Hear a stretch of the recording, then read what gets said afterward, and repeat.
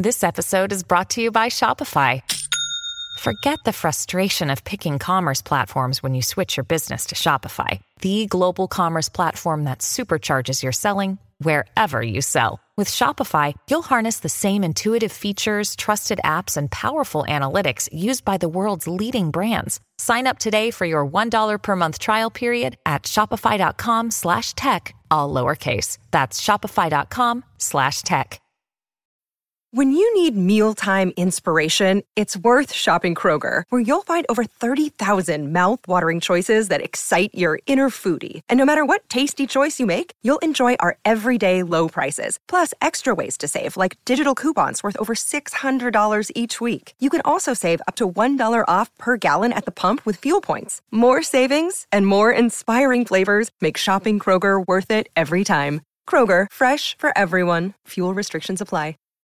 This is Optimal Living Daily, episode 3083, Digital Minimalism, 3 Questions for Long-Term Success and Happiness by Emma McLaren of GetMyrth.com, and I'm your narrator, Justin Malik. Welcome to the show where I simply read articles to you, the best ones I can find and get permission from.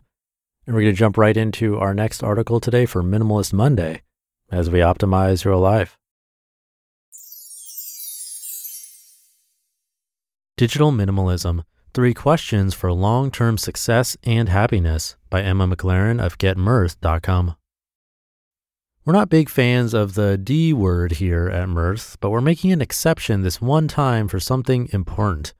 If you haven't thought about it in a while, it's probably time to go on a technology diet. Look, we get it. Technology is key to how so many of us live our lives.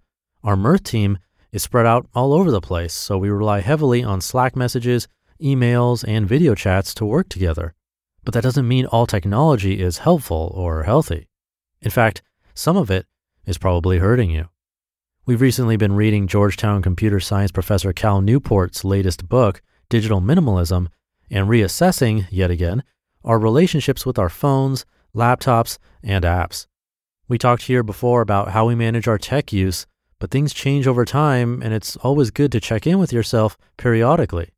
More mindful use of our technology will give us time and mental bandwidth for achieving the other goals we've set for ourselves, whether that's creating a new habit, breaking a bad one, or something else. Minimalism is a tool, not a set of rules. Let's back up a bit, though. To understand digital minimalism, you first have to understand minimalism in general. It's not about limiting yourself to a certain number of physical possessions, dressing only in neutral colored linen, having no deep personal connections with the world, or even about tossing out your TV. Minimalism is about knowing how much is enough and stopping there. As the minimalists say, quote, "Minimalism is a tool to rid yourself of life's excess in favor of focusing on what's important so you can find happiness, fulfillment, and freedom," end quote. Minimalism has a long history, and digital minimalism was born from those millennia of thought and experiment. Its essential idea is this: as with the physical world, it's easy to fill our digital world with clutter. This clutter not only doesn't add things to our lives, but can be actively harmful. In the case of our digital lives, it can cause distraction at work and at home, interrupt special moments with loved ones, and even have addictive tendencies. All of these get in the way of your ability to grow as a person and achieve the things you really want to achieve. Distraction, noise, and clutter aren't great for your physical space, and they're not great for your digital world either. Enter the digital declutter. How to do a digital declutter. Newport recommends starting out with a 30-day declutter period that involves removing all non-essential tech from your life, all the things you don't absolutely need to do your job or communicate with the most important people in your life. For most of us, that includes things like Netflix, social media apps, yes, Instagram, we're looking at you, and mindless phone games. To maximize your chances of success, find real-world substitutes for the digital things you're giving up: books, coffee meetings with friends, newspapers, etc. Be mindful of what triggers you to check your digital devices: boredom, frustration, craving new input, avoiding people, and plan for how you'll address that. Finally, because unexpected things happen, make a plan for what you'll do if you slip up and need to get back on track. Digital minimalism for long-term success. When you're done with your declutter phase, however long you decide to make that, you'll want to plan for a better long-term relationship with your technology. Start reintroducing technology slowly and mindfully. As you reintroduce each bit of technology, ask yourself 3 questions. What, how, and when? What technology am I going to use? Just because you liked it before doesn't mean you'll miss it during your declutter or want to resume using it when your declutter is over. Maybe you found that you can't use Facebook without sinking into a mindless scroll, that news apps just send you into a spiral of worry, or that having 4 different messaging platforms on your phone is overwhelming. You don't have to reintroduce the things that don't work for you. How am I going to use this technology? Once you choose the things you're going to keep using, ask yourself how you plan to use them. We loved an episode of Pivot where its host Jenny Blake explains how she uses Instagram intentionally. Instead of following all 2,000 plus of her Facebook friends, which just filled her with anxiety and made her constantly compare her life to others, she follows only soothing content like New Yorker cartoons and cute animals. The takeaway? Use your tech the way that works for you. When am I going to use this technology? Finally, set limits for yourself. Tech apps, especially social media apps, are designed to be addictive. You can break that loop by setting time limits for each day, deciding to only use certain apps on certain days of the week or during certain times of day, or using other strategies that work for you.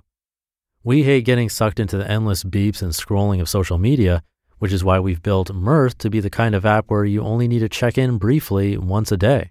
Everything else can be done offline.